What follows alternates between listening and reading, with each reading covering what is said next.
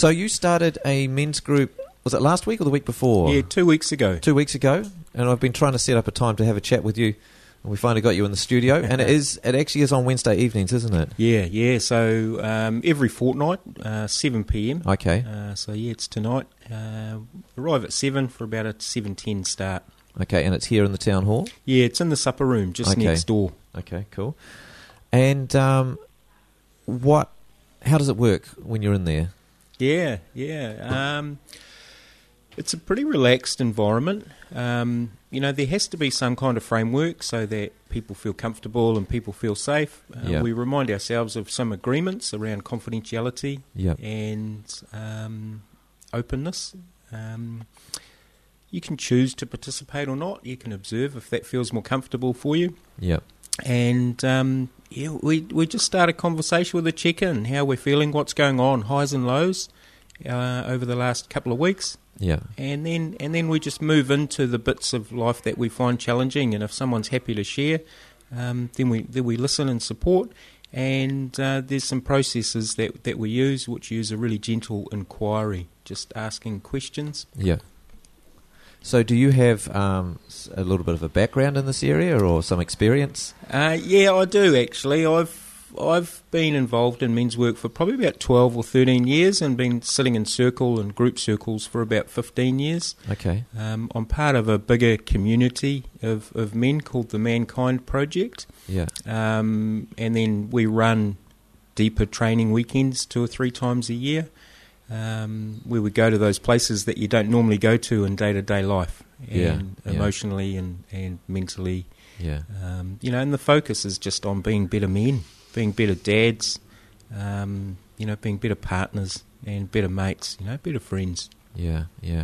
And so what prompted you to do this in Raglan? I guess we don't have one, so that's a pretty clear answer. Yeah, I think people have been doing it on a at some level, but the difficult part is maintaining it.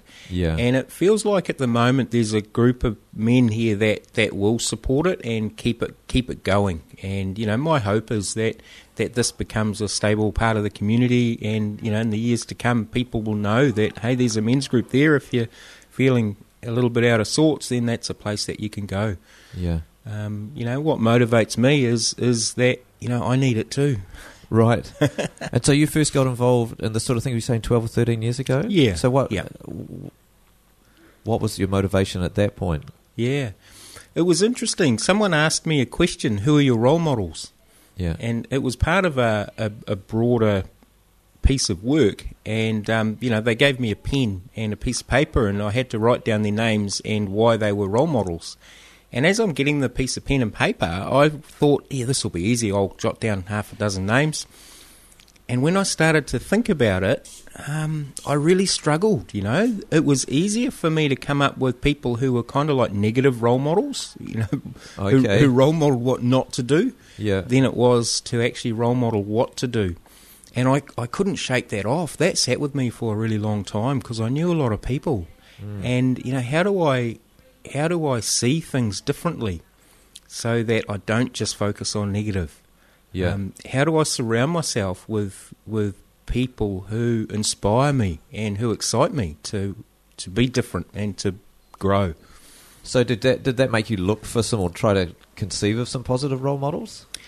Yeah, I realised that it wasn't just about the people I had in my life. It was actually about how I looked at them and how I saw them and what I chose to take on, what I chose to see. Yeah. And so a lot of it was actually something that I had to do inside myself, and then lose that critic.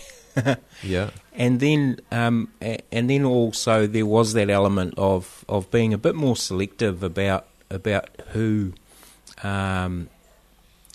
inspired me and who motivated me. And tapping into those people a bit more, and even looking for those people. Yeah. So how old were you when you were sort of going through that? Yeah, so I'm 49 this year, so I was probably early to mid-30s. So we might tend to think at that age that there's no need for role models anymore.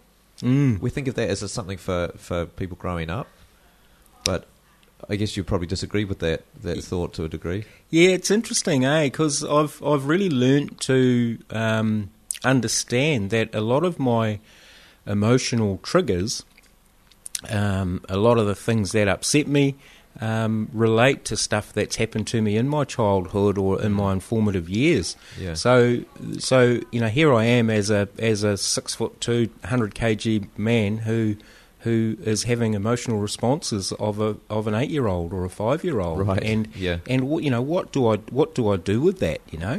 And we see how those emotional responses play out in quite a negative way in the media or in our own friendships and relationships at times. Yeah. I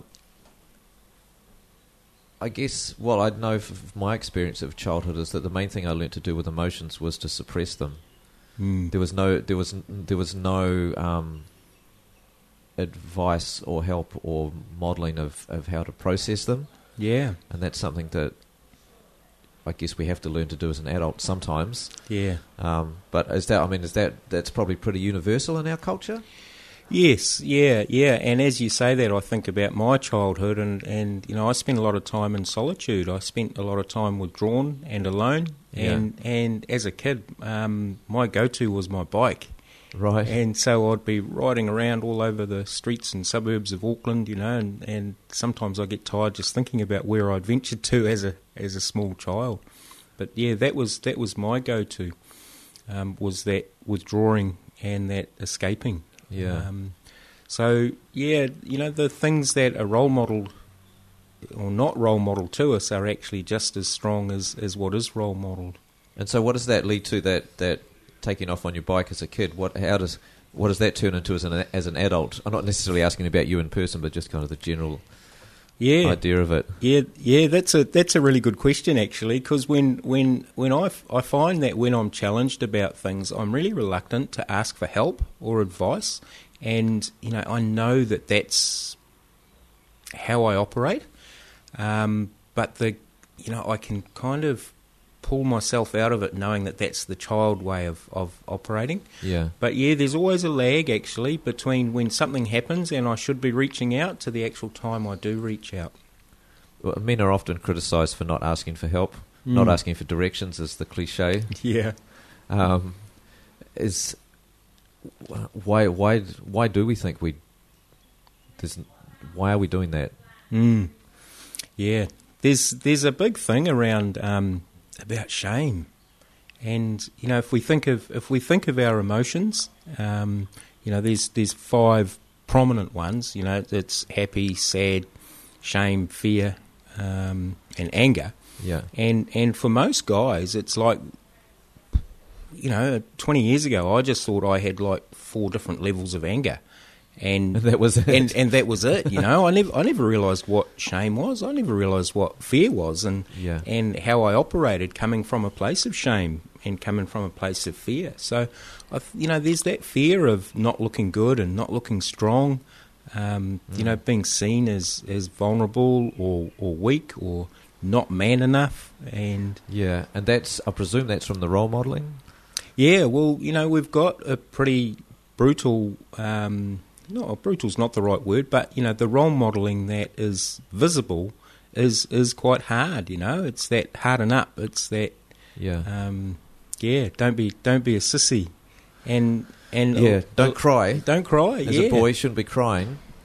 Yeah, and a lot of that is said in jest or it's said unconsciously, but a child doesn't hear them in jest, and a child doesn't receive those messages unconsciously. Yeah. I very clearly remember that crying was not an option for me as a kid. How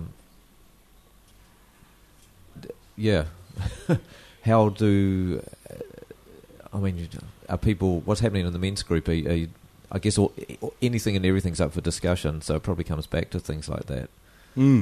Yeah, so this group's a fledgling group. We were really lucky to have 10 guys turn up, and which is quite a nice start, and I'm expecting that momentum to keep going and pick up. Yeah. And it takes time to trust. It takes time to understand and be comfortable. Yeah. And but I was really blown away at how willing some of the men were to open up and share and go to those places that you wouldn't go to around your smoker room table at work, for example. Yeah, work's probably not quite the place for it. But then where do you go? Where do men go? Short of the ambulance at the bottom of the cliff, we don't kind of have those structures in our culture and in our society that men can go to be real. Are there cultures that have that structure in place? Something to look at as a new model or to take from. Yeah, I quite enjoy sitting around a fire, and I view the flames itself as like listening to an old friend tell a good story. And what I find is if I'm sitting in a circle with people, it's really easy for me to be honest and to share things deeper than just the mundane, the talk about the weather and sport, etc. And so it feels like there's this tribal part of me that gets ignited just by being in that environment. Yeah. And if I think of tribal cultures, they do have men sitting around a fire talking about stuff that men talk about, and it's kind of a sacred space that men know that they can go to. The modality of work that has drawn me is not so much people telling other people what to do, but someone asking questions to get a deeper inquiry, rather than someone telling you what to do. And that feels like old wisdom to me. That was what drew me to it in the first place, that it felt like old wisdom. Yeah. So I think there are cultures that do it and do it well. I also think that women do it more naturally than men as well. Yeah. Men respond really well to a game of golf or working on a car or building and fixing something and coming together. Yeah. But it's still quite superficial, We bond by doing something, and women bond by communicating and connecting. And so the goal with the men's circle is that we shift to that place of connection and connecting through communication and sharing, and as it feels right, hearts open and connecting in a heart space. You were saying at the start that, especially in the last couple of years, we know things have been tough for some people, maybe not everybody, but for a lot of people. So that was part of your motivation. Is that coming out? Is that what you've seen just socially, that people are struggling at the moment? Yeah, I think there's elements that affect people differently. We've had big numbers of our country being in isolation and not being able to travel and come and see family and spend time together at significant occasions, and missing out on being at tangies and other things that bring families together and communities together. We've also had debates on what's the right thing for us to do and take personally, and it's affected friendships, it's affected relationships. It has, yeah. And it's how do we have those conversations and make the friendship more important? And, maintain the friendships, maintain the relationships and the community and the love and the care for each other, more so than the desire to be right. And I think that's pretty unique for this time. I think the core relationships and friendships have been challenged more in the last, particularly 12 months, than ever before, in my awareness. Yeah, and I don't know if there's anyone who hasn't had something happen in their lives where a friendship has been strained or lost, or they've felt excluded. Yep. Or something like that happening. Yeah. Yeah. For sure. Yeah. Yep. Yeah. So they have been challenging times, and it's nice to create an environment where people can address that without the without the fear of judgments or response. That's a big thing. We've found it. We can't talk to each other anymore, even at the level we used to. Yes. Like, we can't even say to that person who made a different choice around the vaccine, why did you do that? Like, we're too scared to, in case that might trigger something. Yeah. Yeah, and it's just our emotional responses are so elevated. Yeah. Because of everything else. So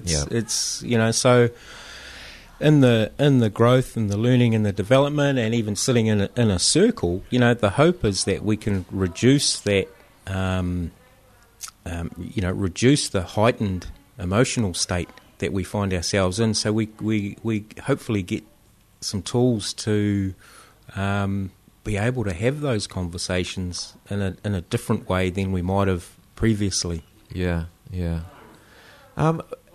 I had 2 daughters, so I never had to confront this issue. But I often wondered what it would be like raising a son, knowing that the way I learned to suppress my feelings and try not to be seen crying anywhere.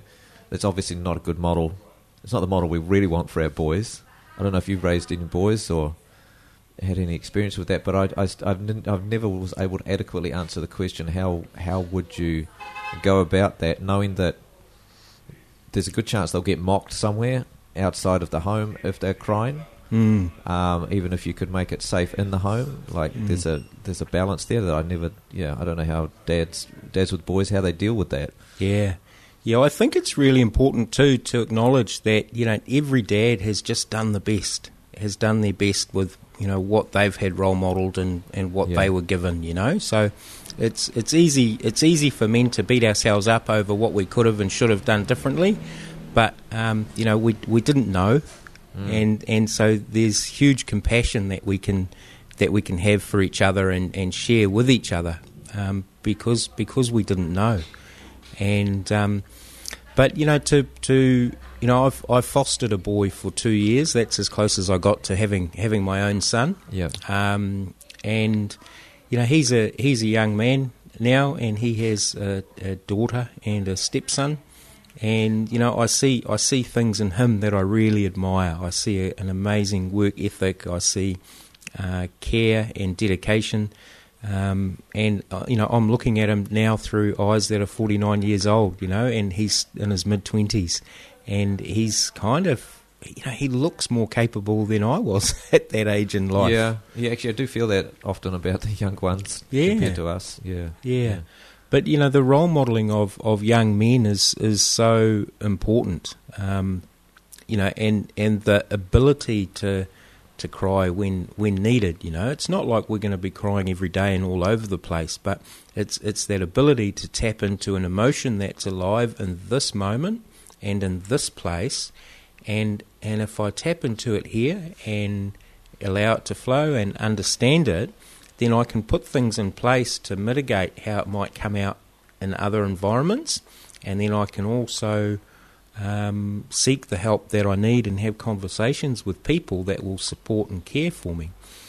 So what it's actually doing is being able to cry and being able to touch those emotions is actually creating a stronger human being, because they're more capable in the world, and they're more able to walk a conscious path, and more able to make decisions that improve not just their well-being, but also the well-being of all those in their lives. I saw or read a talk or watched a video or something of there's a guy in the US he's an American football coach, and he looks like a cliched American football coach, just everything about him. But he talks a lot about the expectations on boys as they're growing up, that they'll be measured for their athletic ability and for sexual prowess, and there was something else I can't quite remember, so long since I read it. But I just thought even that athletic ability one alone is hard for boys, or it's easier. It's easier if you're good at sport. Yes. It's not so easy if you're not good at sport. And I've seen boys, because I coach soccer and I coach mostly girls, but I'd see the boys around, and I could see the status that they had amongst each other, to the point where the boys who weren't so good at sport would just ask the boys who were good at sport, can I go now? Can I stop playing? And it was like it was their parent, and they just pick that up. Yeah, no one tells them that that's how it is. They just keep picking it up. Yeah, in an unspoken culture that just gets adopted. Yeah. And the American football is a really good example of inspiration and role modelling. Quite often on TV you'll see the coaches 6 or 8 inches from from the face of a player, and he's screaming at him, and while he's being screamed at, he's inhaling and he's standing tall and he's taking this abuse, and that's supposed to be inspiring, and the irony is that for some of them it is inspiring, and it does inspire them to try harder and do better, and if I think of our culture here in New Zealand and the multicultural society that we live in, that doesn't work. Well, it's not inspiring. It's confrontational, and it's less constructive than. It's not constructive. I think only by that point it works for the guys who are there, the young men that are there. But because everyone else has been weeded out by that process, they've just kind of given up or lost confidence or. Yeah, and then that feeds into that culture that you've observed about the guys who aren't as good and who aren't as confident, just actually stepping back and observing and watching and then wanting to go when the first opportunity arises. Yeah, and that it's interesting because in the last 3 years or so, there's been so many sports organisations that have come out and said, actually, we've got a bullying problem, or some of the players have come out and said there's a bullying problem. I think the New Zealand women's rugby team was the most recent one. But cycling, gymnastics has really got it bad. Most sports, coaching equals bullying, and I feel like that's all drawn in together. Yeah, and I think possibly too is that there's lots of places that do, and they've had it for so long that they don't even realise that there is a culture in bullying. Because quite often it's subtle and possibly even unspoken. There's just something that happens that creates a hierarchy and inferiority and superiority complexes, just in the way things and organisations and people operate. Yeah. And I think it also sort of male-dominated workplaces like the building industry, it comes through that as well. I used to be involved in the building industry a long time ago, and your bullying, just shouting at people was how you got things done.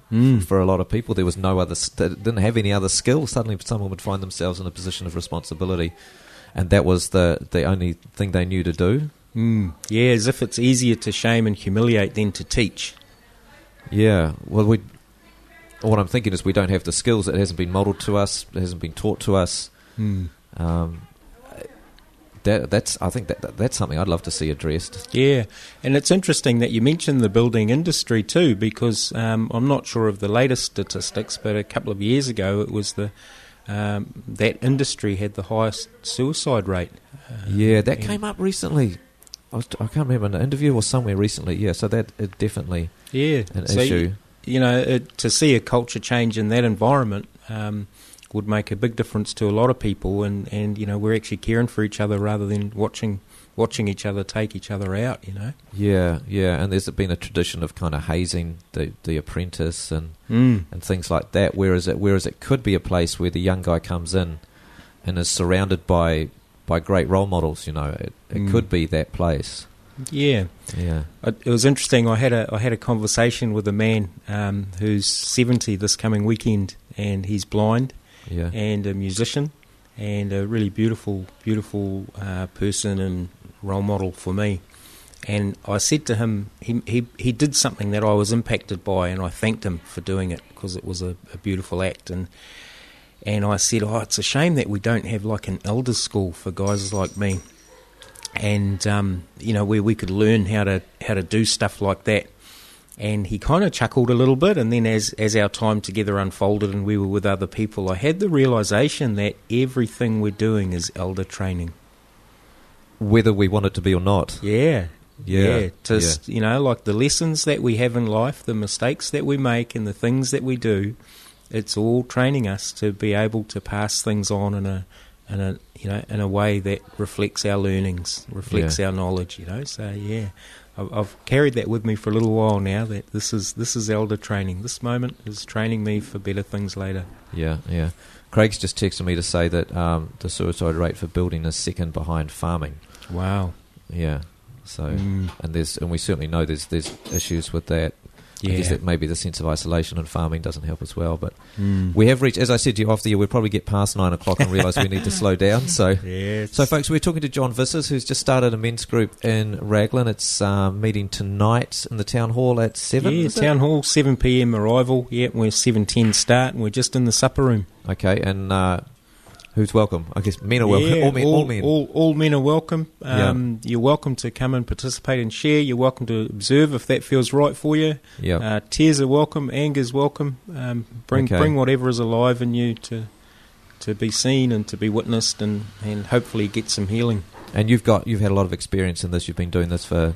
We've been involved in men's circles, men's groups for about 13 years, I think you said. Yeah, and I've helped co-create and run men's weekends with up to 80 guys in Australia and in the States as well as in New Zealand. I've facilitated conversations about suicide at a community level in Auckland and Wellington and Whangarei, places that have requested it and needed it. And there's a few other good guys who I know through this men's work, Glenn Hamilton, Finn, who are good men who are capable and willing and ready to support other men as well as be heard and supported. Yeah, I think it's nice to know that, reassuring to know that there's someone experienced to hold the space, especially for guys who might be coming to do this for the first time and feeling a little bit on edge. Yeah. Okay, all welcome.